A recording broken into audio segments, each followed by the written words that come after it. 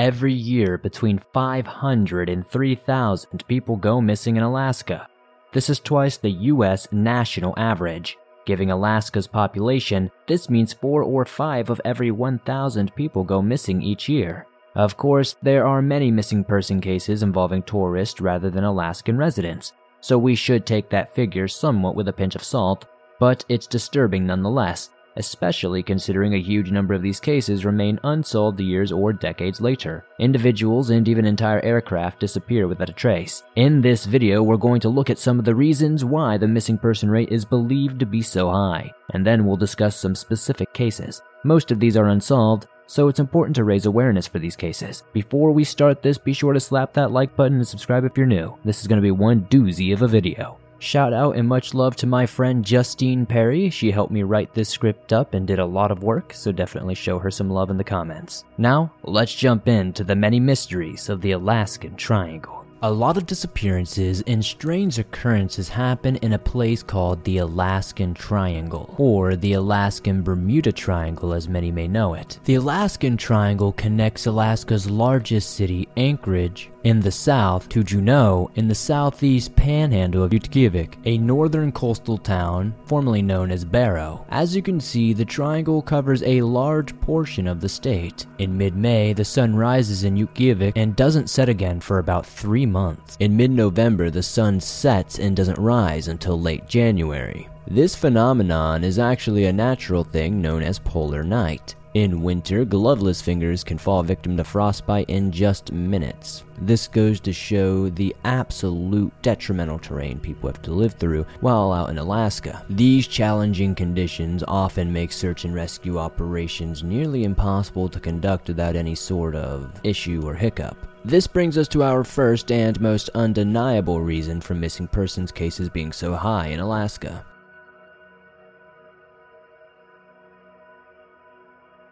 Over half of the United States land that is designated for just wilderness and conservation is actually located within Alaska's borders. The Wilderness Act was established in 1964, and this set apart many millions of acres to be saved and, used for national parks and all kinds of cool stuff in the country. But 57 million of those acres are in Alaska. On top of this, there's additional land in Alaska that isn't officially protected as wilderness, but it's been untouched by man and is pretty much unlivable for us. Alaska contains over 100 volcanoes, some of which are active today, 12,000 rivers, and 3 million lakes. Alaska has more inland water than any other state and more coastline than all of the other states combined. Another fun fact, 5% of Alaska is actually covered in glaciers. The third highest cause of death in Alaska is accidental injury. It's not really surprising considering the vast and treacherous landscape we have just gone over. Accidental deaths include falling down mountains and slipping through crevices, the space in between glaciers. Crevices can be so deep that a person will never be found. More common incidents include car accidents and stuff like that, of course, often caused by challenging weather conditions.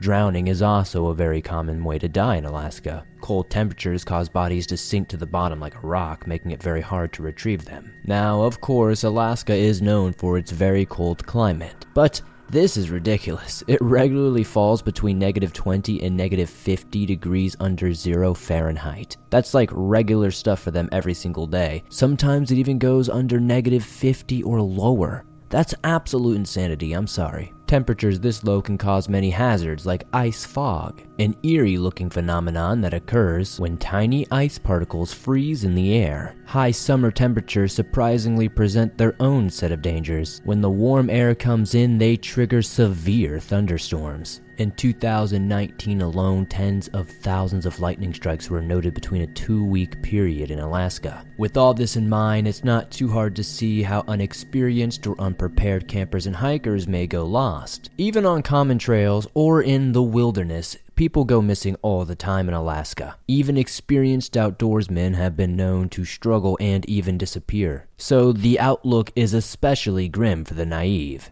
If you're planning a hike, just make sure you have the relevant and necessary equipment to do so and the skill that you will need. I know a lot of people are like, swamp. they're hiking, you're just walking up a hill or through some woods. You'd be very surprised how crazy the terrain and footholds can get when you're not paying attention and when you're not used to walking across certain types of terrain. Trust me, you need to be safe and you need to take these things serious. Be sure to thoroughly research the place you're going to, and be sure to make sure at least one person knows your exact route. So if anything ever did happen, the search can be focused and be on the right place at the right time, so they have the best chance of getting you out of there alive.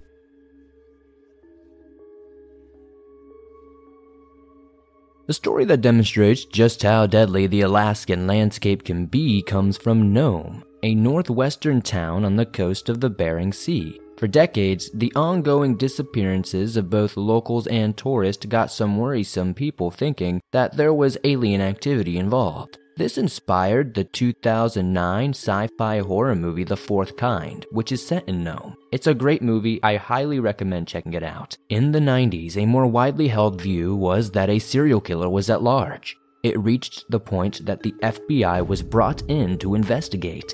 They concluded there wasn't a serial killer, but rather alcohol consumption combined with brutal weather was to blame. Alaska has many alcohol-free communities, so Nome, where alcohol isn't prohibited, became somewhat of a party destination.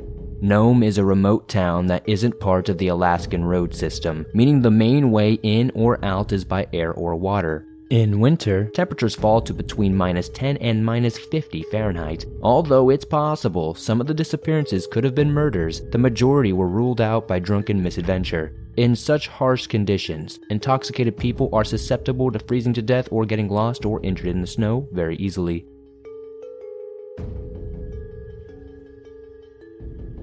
Wild animals found in Alaska include moose, black bears, grizzlies, polar bears, and wolves. Of course, there are many other fauna around. Interestingly enough, there are 3 times the amount of moose than there are bears in the state. And there are several mind-boggling laws about moose in Alaska. For example, it's actually illegal to whisper in somebody's ear while moose hunting.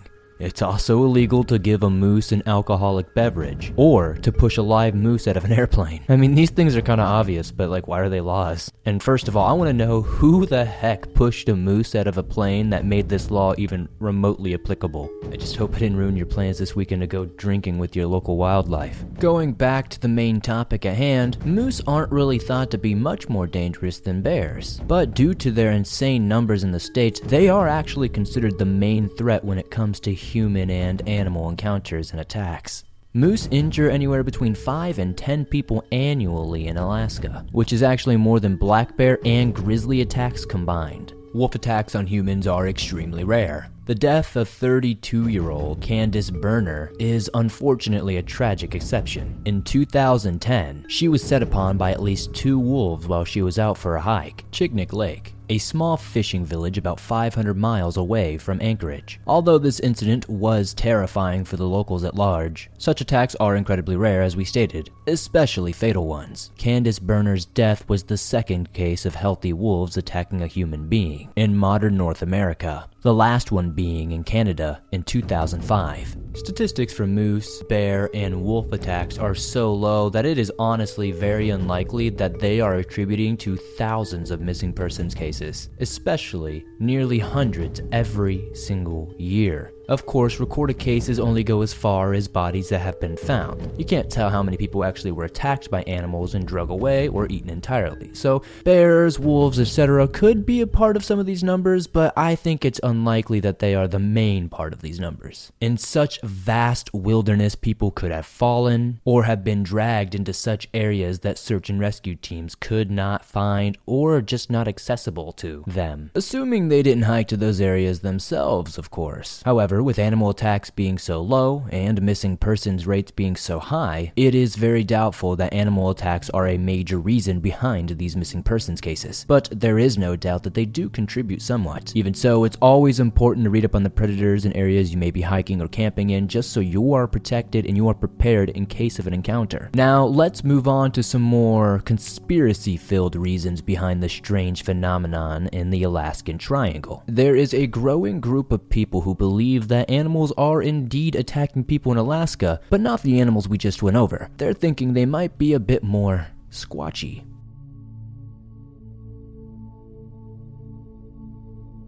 Bigfoot, also known as Sasquatch, are large, humanoid creatures that are said to be covered from head to toe in thick hair. Bigfoot hasn't been proven to exist by science quite yet, but there have been thousands upon thousands of alleged encounters with this creature all across North America and the globe. The uncharted wilderness of the Alaskan Triangle is a perfect hiding place for such a creature to be existing in without anybody ever knowing. You can almost say the Alaskan Triangle would be a paradise for a cryptid to hide out. There actually have been an alarming amount of Bigfoot reports in Alaska itself. Many of these experiences, though, kind of go against the belief of many cryptozoologists who think Sasquatch are more on the docile end. Of course, these reports are incredibly difficult to verify, and it's far more likely that a missing persons case was caused by some sort of weather or mishap in their adventure. But it is interesting to look at these Bigfoot claims nonetheless. The Alaskan Hairy Man is an Alaskan legend about a 10-foot tall, hairy creature. Many locals say it resembles that of an ape, and they think it descended from a species known as the Tornits. One version of the legend goes that the Inuit people and the Tornits lived in relative peace, until one day an Inuit youth killed a Tornit for damaging his boat. This caused the Tornits to disown humans entirely, and since then, hunters have either vanished without trace or have turned up mutilated. Other stories claim malevolent Sasquatch spirits hunt these woods. This could explain why the Sasquatches that are being reported in these areas aren't very nice. In 1943, a man was allegedly attacked by an unknown creature 18 miles down the Yukon River, down the river from the town of Ruby. The creature that allegedly attacked him was said to be chased off by his team of dogs. Unfortunately, the man would later die of internal injuries. The problem with individual accounts like this is that they're incredibly hard to verify, or give much credence to at all, because all we have to go off is one person's word or even a small group's word, and things can get distorted very easily. Have you ever played that game in school where you whisper one thing into somebody's ear and then by the time it makes it around the whole circle, you're hearing something completely different from what you told them originally? That's essentially how these stories kind of get passed around and become bigger and bigger, if you get what I mean. But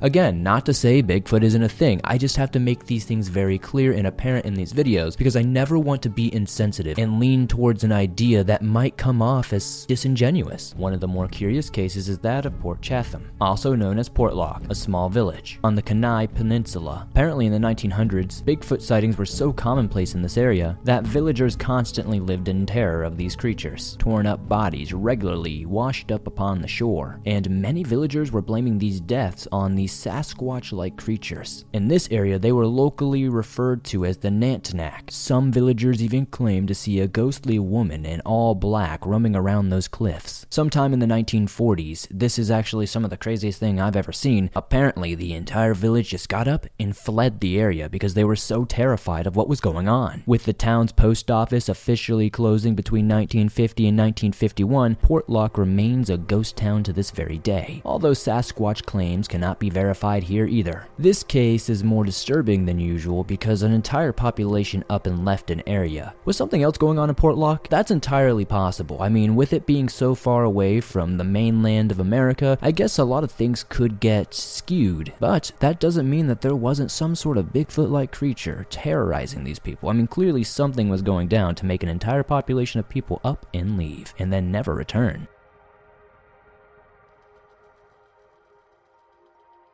Bigfoot isn't the only mystical creature thought to inhabit Alaska. The Kushtaka, also known as the Otter Man, is a shape-shifting demon. The legend of the Kushtaka is believed to originate with the native Tlingit people. The Otter Man is known to lure people to the water by mimicking the screams of women or children before stealing the souls of its victims. The lost are thought to be particularly susceptible.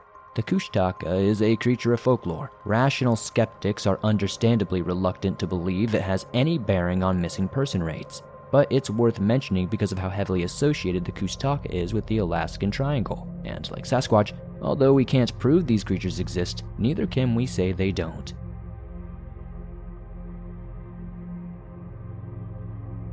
There have been countless UFO reports in the Alaskan Triangle, as well as alien-related conspiracy theories. For example, in his 1997 book, Remote Viewers, The Secret History of America's Psychic Spies, Jim Schnabel writes of a secret alien base in Mount Hayes, where apparently similar events to what you see in Stranger Things occurred. In 1986, a Japanese cargo plane traveling from Iceland to Anchorage was allegedly followed for over 400 miles by unidentified flying objects. The crew reported being pursued by flashing lights. Even air traffic controllers picked up something unidentifiable on their radar, apparently as close as 5 miles from the plane. The pilot claimed they saw one mothership and 2 other smaller ships flying. Apparently, these ships were appearing and reappearing out of thin air. According to the pilot, this was happening in such an abrupt manner that it was unearthly. All attempts to evade, maneuver, and get away from these UFOs were fruitless. They tried flying at lower altitudes, doing various different turns, bobs, weaves, every kind of crazy thing you could possibly do in a plane at the time, and these things just kept following them right on their tail, but never getting too close. The pilot even joked at one point that maybe the aliens wanted their cargo, which was apparently a fancy French wine. This is just the tip of the iceberg, though. There are honestly too many theories, alien UFO sightings, and more to even remotely put in this video, or we would be here for multiple hours. But with such a high amount of individuals and even aircraft vanishing without a trace, some people truly believe that natural dangers can't explain them all. I want to know what you guys think in the comments. Do you think it's possible that the Alaskan Triangle could be a hub for some sort of supernatural activity?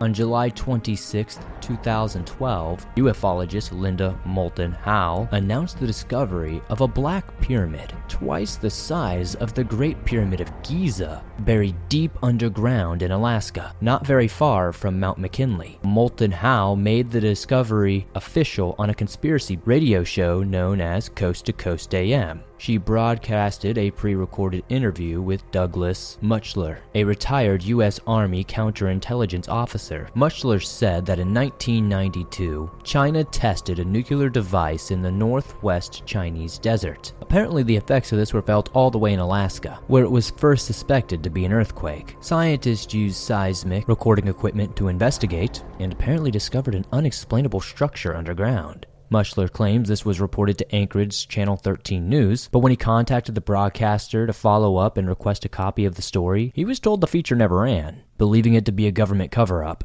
He reached out to Moulton Howe by email in June of 2012. Muchler went on to claim that he had accessed secret files at work after relocating from Alaska to Fort Meade, but apparently was promptly prevented from checking out any further information on those files. He allegedly said that other colleagues said, "They don't want us messing with this anymore." Following the radio show, a son of a retired electrical engineer contacted Moulton Howe claiming his father worked on a powerful electric system or a large underground pyramid of unknown origin between the years of 1959 and 1961. Apparently, his father and his colleagues referred to the structure as the Dark Pyramid. The government was very serious about keeping whatever project this was under wraps. Apparently, this project was a study of electrical distribution. The son went on to say the father would always complain about having to pay electric bills because if the public knew about that project and that black pyramid could emanate enough electricity to give everybody free electricity for life, he even speculated that it could not only power up that town, but all of Alaska and potentially Canada as well. Admittedly, this story does sound incredibly Harry Potter-ish, but it does have some elements of truth, right? If this was true, why hasn't anybody else from that era who worked in that place come up with any stories from 1992 about that? Why did Muchler wait 20 years to contact Linda? There isn't as much information about this story online as you would expect, suggesting it probably hasn't been taken very seriously, although it is a topic of discussion on a show called The Alaskan Triangle that did air on the Discovery Channel. Some people believe the structure to be of alien origin, while skeptics suggest that Linda made up the entire story to profit. It honestly does seem a little bit too outlandish and very underreported on for it to be super serious. It's interesting and entertaining nonetheless, but I don't know if the credibility is really there. In 1945, Ivan T. Sanderson, a Scottish biologist and cryptozoologist, published an article called The 12 Devil's Graveyards Around the World. In this article, he wrote of 12 equally spaced triangles on Earth's surface, where strange things would happen in high frequency. These triangles, known as vile vortices, are characterized by electric, electromagnet, and magnetic abnormalities. These anomalies are thought to be capable of everything from causing compasses and other electrical instruments to malfunction, to triggering confusion and hallucinations in people. Search and rescue workers have reported experiencing auditory hallucinations within the Alaskan Triangle while on their searches. They compare this sound to being similar of that of a swarm of bees. Some people even believe vile vortices to be portals to other realms, dimensions, or even worlds, explaining why ships and aircraft disappear without a trace. The main 12 vile vortices are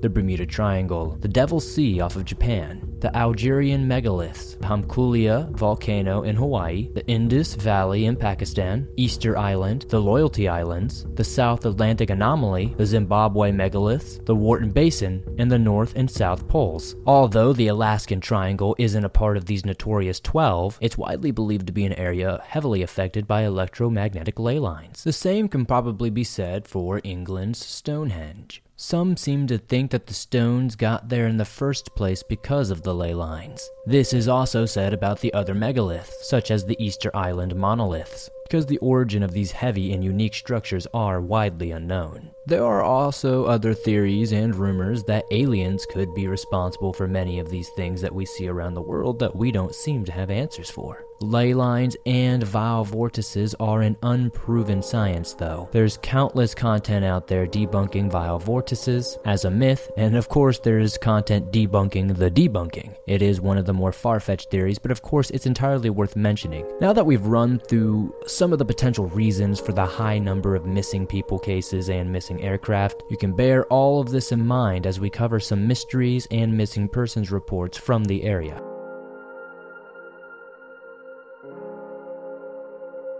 On October 16, 1972, a Cessna 310 disappeared without a trace. The plane was carrying 58-year-old U.S. House of Representatives Majority Leader Haley Boggs, 40-year-old Congressman Nick Begich, his aide, 37-year-old Russell Brown, and their pilot, 38-year-old Don Johns. This is actually one of the Alaska Triangle's most prolific cases. That's not very surprising considering two of the passengers were very high profile. This case was actually so prominent, the term the Alaskan Triangle was actually coined because of this.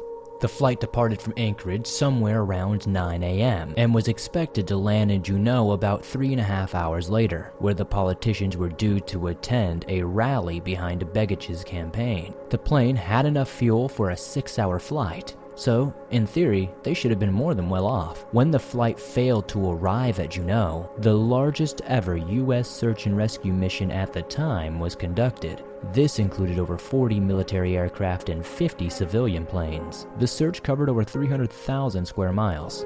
According to the flight plan, the Cessna had been set to fly through Portage Pass to Prince William Sound, then along the coast to Yucatan, and on to Juneau. The last contact the ground had received with the aircraft was shortly after it departed, indicating the crash more than likely happened earlier in the journey. No wreckage was found in Portage Pass, so officials suspected that the plane probably crashed in Prince William Sound and submerged under the water. There was a new law that required all airplanes to carry a black box. This would transmit its location even upon a crash. This is a much more reliable system if a plane crashes on land, though. Crashing in the water can cause some sort of issues, especially back in the day. However, though, it is believed that this Cessna 310 did not have that box on board. Unfortunately, the law didn't come into full effect until December of 1972. The search officially ended on December 24th, and the men were all declared dead on December 29th. To this day, no trace of the plane or its passengers have ever been found. The flight was operated by a Pan-Alaska Airways company, which was owned by Don Johns apparently. He was an Army veteran and an experienced pilot, with more than 17,000 hours of flying under his belt. I did have a hard time finding images of the other two on this craft. The amount of experience the pilot had makes the disappearance of the plane just a little bit more puzzling. Johns was a competent pilot, and Anchorage to Juneau is a very common flight path. It's not like they were traveling to and from an obscure location. However, the weather conditions were marginal at best, with fog, turbulent wind, ice fog, and icy rain in the forecast en route. Some speculate that Johns may have gone ahead with the trip against his better judgment, following the pressure from high-profile occupants. Obviously, he wanted to get them to the rally on time. But on the other hand, it's really not usual for pilots to fly in those types of conditions. It's incredibly dangerous, especially in climates like Alaska. Basically, most pilots would have waited for more optimum conditions. So while it's very possible the plane hit a mountain hidden by fog or crashed due to turbulent conditions and became buried in snow or ice or lost deep underwater in the Prince William Sound, some had theorized there could be a more sinister reason behind the flight's disappearance. Haley Boggs was a colorful character. He was expected to eventually become Speaker of the House, the third most powerful position in American politics. He was also somewhat controversial. He was a Democrat, re-elected to Congress in Louisiana 13 times. He was also a member of the Warren Commission, which investigated the assassination of John F. Kennedy and found Lee Harvey Oswald had acted alone. There were rumors that Boggs wasn't in agreement and sought to reopen the case. Although he publicly defended the findings and the case was never reopened, Boggs' car was reportedly run off the road in 1970, and he claimed his phone was being tapped by the FBI. Although he didn't disclose the reasons for this, he called for the resignation of the FBI director, J. Edgar Hoover. It seems a bit of a stretch to assume this relates to the Cessna's disappearance, but there are conspiracy theories that Boggs was the victim of a targeted attack. Freelance writer Jonathan Walczak has thoroughly investigated this case. He believes that if the Cessna was sabotaged, Begich was more than likely the intended target than Boggs. Although Begich wasn't well known politically outside of Alaska, there is more plausible theories placing him as the primary target. Less than 17 months after Begich's death, as widow Peggy Begich married Jerry Max Pasley, a man with connections in organized crime. The marriage lasted just 2 years. Pasley was later imprisoned for murder after shooting a man in Tucson. In 1994, while behind bars, he claimed he was responsible for transporting a bomb to Anchorage, an explosive that took down the plane carrying his ex-wife's first husband. Pasley said he didn't know what was in the locked briefcase he was transporting to Anchorage, only that something big would happen. After Begich's disappearance, Pasley moved to Anchorage and dated Peggy Begich, who he had previously met through mutual friends and dated before the Cessna's disappearance. Pasley claimed Peggy gave him co-ownership of a bar. His co-owners were Peggy and one of the men he had handed the briefcase to in Anchorage. On a fishing trip, this man revealed to Pasley that the suitcase contains the bomb planted on the plane carrying Boggs and Begich. Walczak's research presents Pasley's claims as plausible. However, we can't know whether Pasley is telling the truth that an explosive device was responsible for the plane's disappearance, but it adds another layer to mystery that will almost certainly remain unsolved.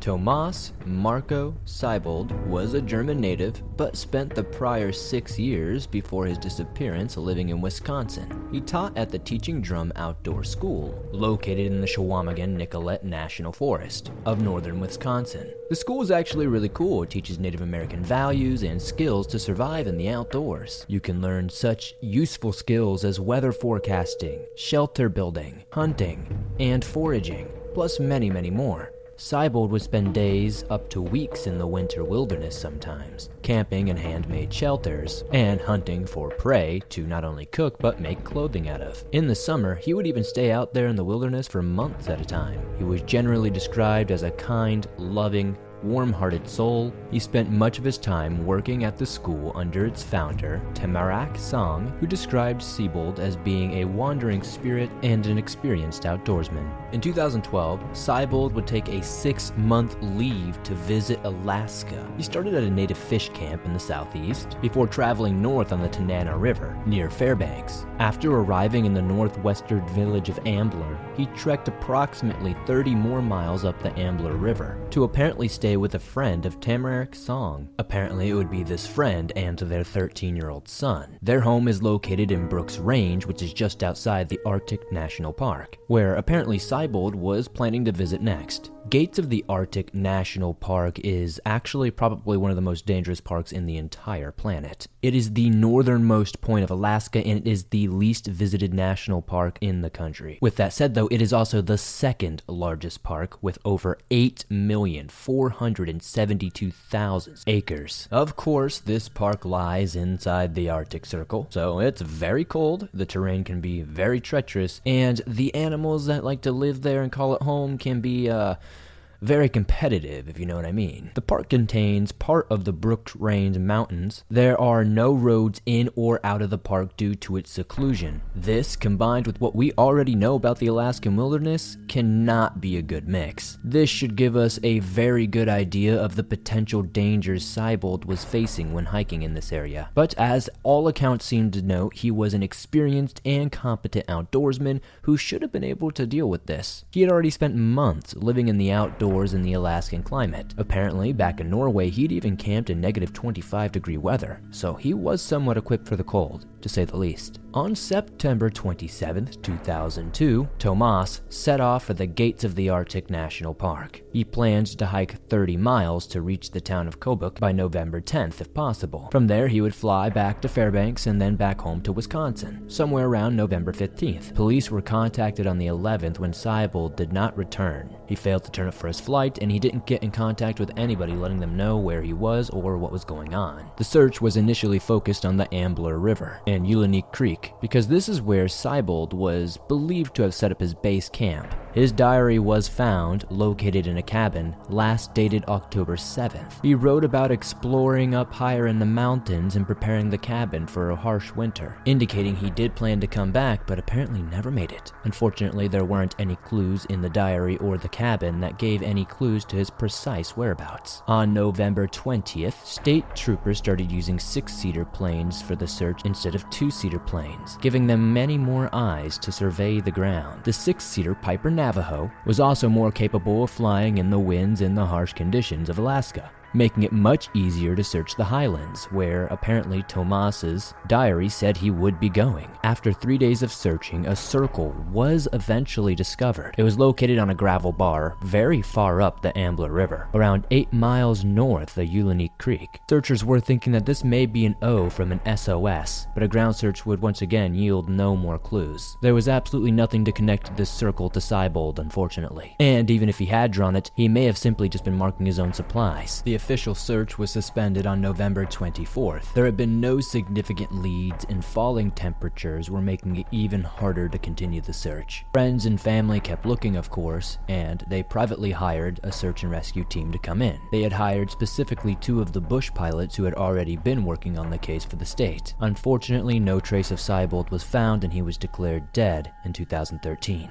It's quite possible that Tomas got injured or died of hypothermia while out there. Again, Alaska is one hell of an unforgiving landscape. Even though he had so much experience in these types of landscapes, many people think that it's not possible for that to have happened. But nature always has different plans, and it takes one small slip up for your whole life to end. An animal attack is possible, but so far there has been no evidence suggesting that. But we can't rule out these types of things. Absence of evidence is not evidence of absence. A lot of people speculating are saying that the wildlife theory probably isn't the strongest, as most bears and stuff like that were in hibernation. That means there would be a much less bear threat to worry about. But again, you never know. There was some controversy around the search and rescue efforts, of course. State troopers were accused of failing to enlist help in an adequate manner. Apparently, they refused to enlist the help of local Native Americans who who would have known the land much better than them. Village search and rescue volunteers claimed they were never asked to help. They were apparently never even told that somebody was missing in their area. Although eventually some did hear about this story and took it upon themselves to go searching. Native locals have a large amount of experience and a wealth of knowledge of these areas,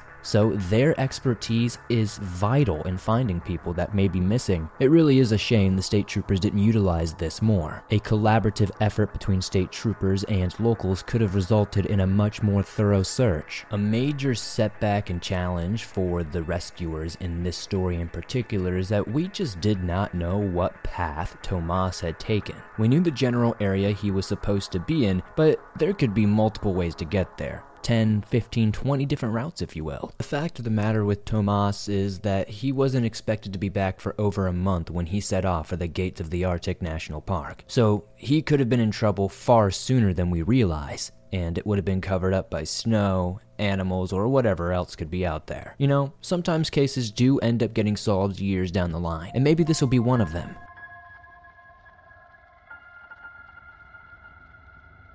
48-year-old Sharon Gay Buse lived in Juneau since around the year 2004. She was an experienced hiker and enjoyed a very active lifestyle. She had even cycled from Canada to Alaska before and had just come back from a backpacking trip in Greenland. Sharon worked as a physical therapist. She also ran a personal business and was shipping orthopedic chairs to customers from Alaska Marine Lines, a business located in downtown Juneau. On the morning of May 23rd, 2014, this was where she was last seen. She was wearing bright-colored sports clothing, although some sources do mention that her clothing is unknown, perhaps because she could have changed between downtown and her hiking trip. She had a black cast on her left hand. She was 5'8", brown hair, blue eyes.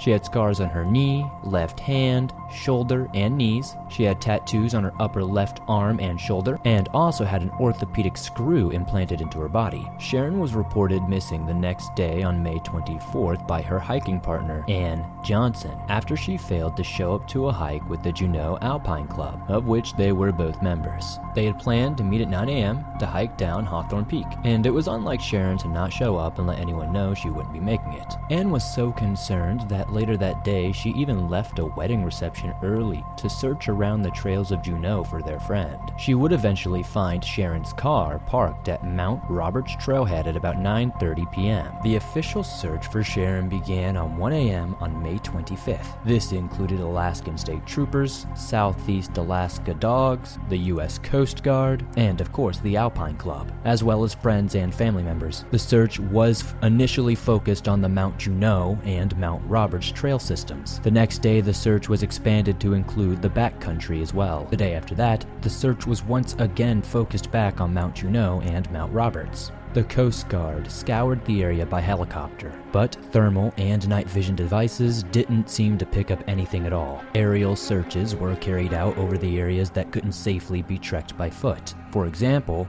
Granite Creek Basin, Mount Roberts Ridgeline, and Sheep Creek drainage. Snowy conditions made the search increasingly more difficult day by day. Luckily though, a dog would pick up Sharon's scent though, apparently near where her car was parked on the Mount Roberts trailhead. Other dogs also showed interest in that general area as well, but the handlers couldn't be certain that they were actually reacting to the scent of Sharon. After finding no significant leads, the search was suspended after just 4 days.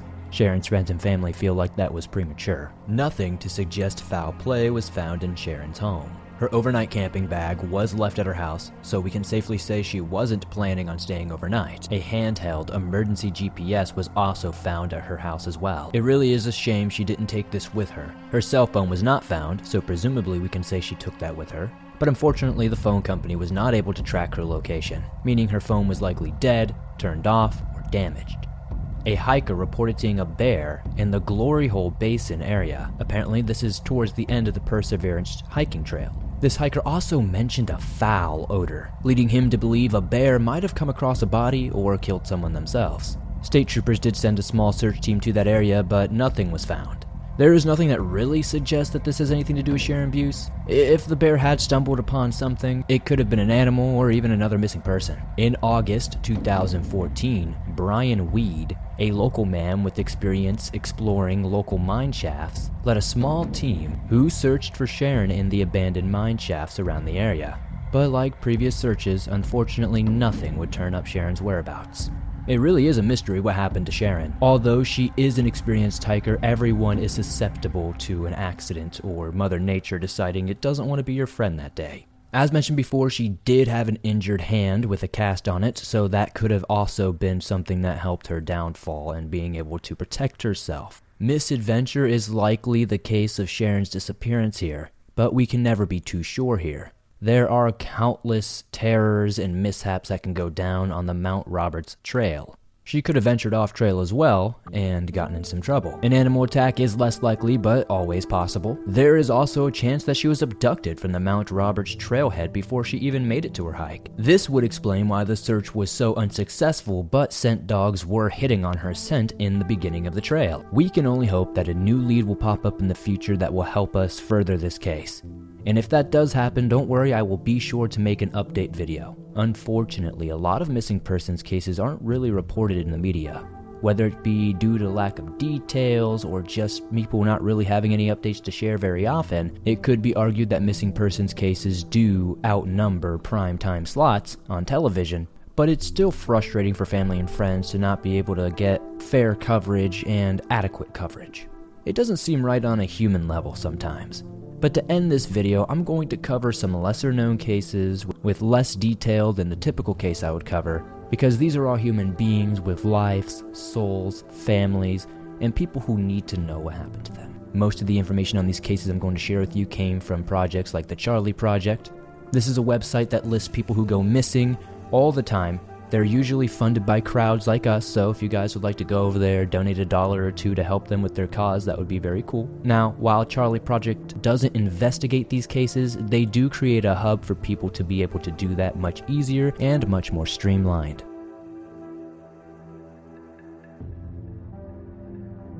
In June 2000, a wallet, driver's license, Illinois state identification card, and checkbook belonging to Dervish Adili were found at a campsite near Taylor Highway. Adili was a 35-year-old, 5'7" Caucasian male with brown hair and brown eyes. He would be in his late 60s if still alive today. There are a few unsettling details about this case. A receipt for food items purchased in Tok was found with Adili's identification. This receipt was dated August 13, 1992, so had he already been missing for 8 years by the time his belongings were discovered?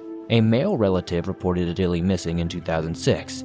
This begs the question of why it took so long for him to be reported missing, and what action did authorities take in the 6 years between finding his possessions and his relative making the missing person report. Reddit users and internet sleuths have attempted to investigate this case. I won't go into it here because a lot of their findings are speculation and not backed up by sources. Cases like this remind us of the importance of checking in on friends and family members that live solitary lives and making sure that they have someone to whom they can feel they can report their movements for safety reasons.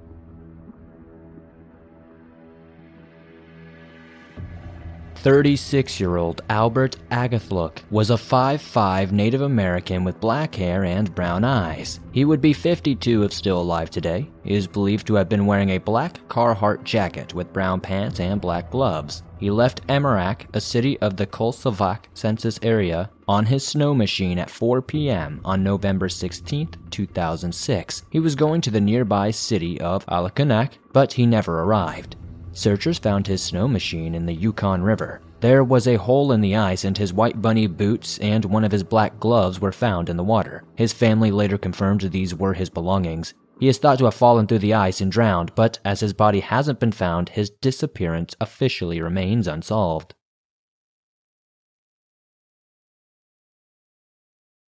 Cora Anderson, a 51-year-old Caucasian female, was last seen leaving their Eureka Lodge at mile 128 off Glen Highway in Palmer on July 16, 1979.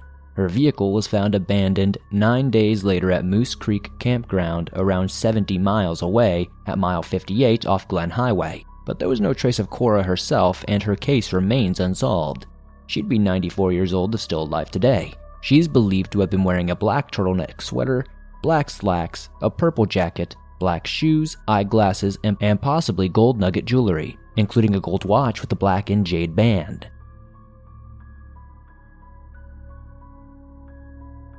"56-year-old Earl Ashworth and 4 friends went to explore a gold mine near mile marker 56 of the Seward Highway south of Anchorage on August 10, 2018. He stayed behind with his 10-year-old dog Cruiser while his friends went into the mine. Cruiser was alone when the others returned. Ashworth was a 6'2" Caucasian male with blonde hair and blue eyes. He was wearing blue jeans, rubber boots, and a blue t-shirt with cut-off sleeves and the American Eagle emblem on the front. Some resources claim that he walked away, but details about this case are limited and it doesn't say how they know he walked off. Is it possible he was abducted? If he did walk away voluntarily, why? Did he see something or did someone call out to him? These are the questions that currently don't have answers.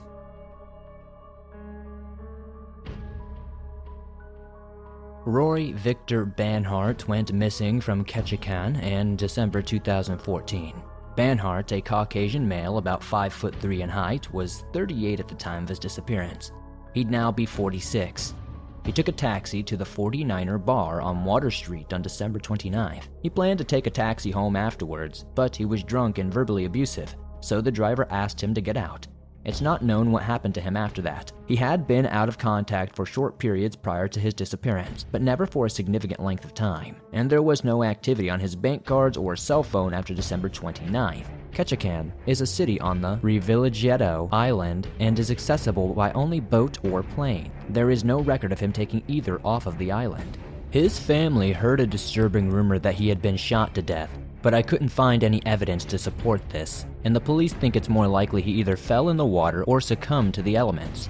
In a vigil held in early 2016 attended by 125 people, a family friend read aloud a letter written by Banhart's cousin Irene Anderson. She wrote, "There are many family members hurting because he is no longer here. We may never know how Roy's journey of life came to an end, but we'll pray that his spirit rest in peace along with other family members in heaven. Let us remember others that are missing, Gary Hamilton, Justin Nathan, and Thomas Booth, and pray they're all found, and the truth will come out about each loss." A scripture was read from a Bible that belonged to Thomas William Booth, a 35-year-old man who went missing in the Ketchikan area on January 2nd, 2016 after he went out to run errands and never returned. His body was sadly found 5 months later beneath a fishing processing plant. Although the cause and manner of death weren't released, Police Chief Alan Bengard said the body appeared to have been in the water for a substantial length of time and was pushed underneath the plant by a high tide. Although it's a heartbreaking outcome, hopefully it's given his friends and family some closure. At the vigil, a message Thomas Booth had written in his Bible was read out loud. It said, "Air to breathe, water to drink, food to eat, people to love, and God to praise. Life can be pretty simple if you break it down to what's really important."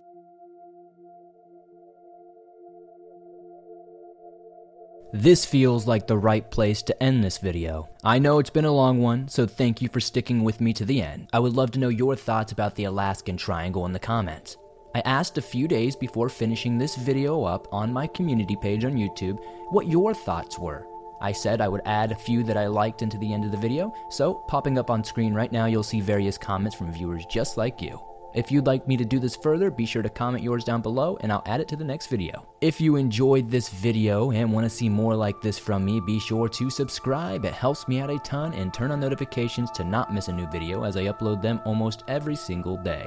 I have tons of cases already like this on the channel and many more coming. Be sure to hit that like button as it helps this video grow, leave a comment, and I'll see you soon with another creepy episode.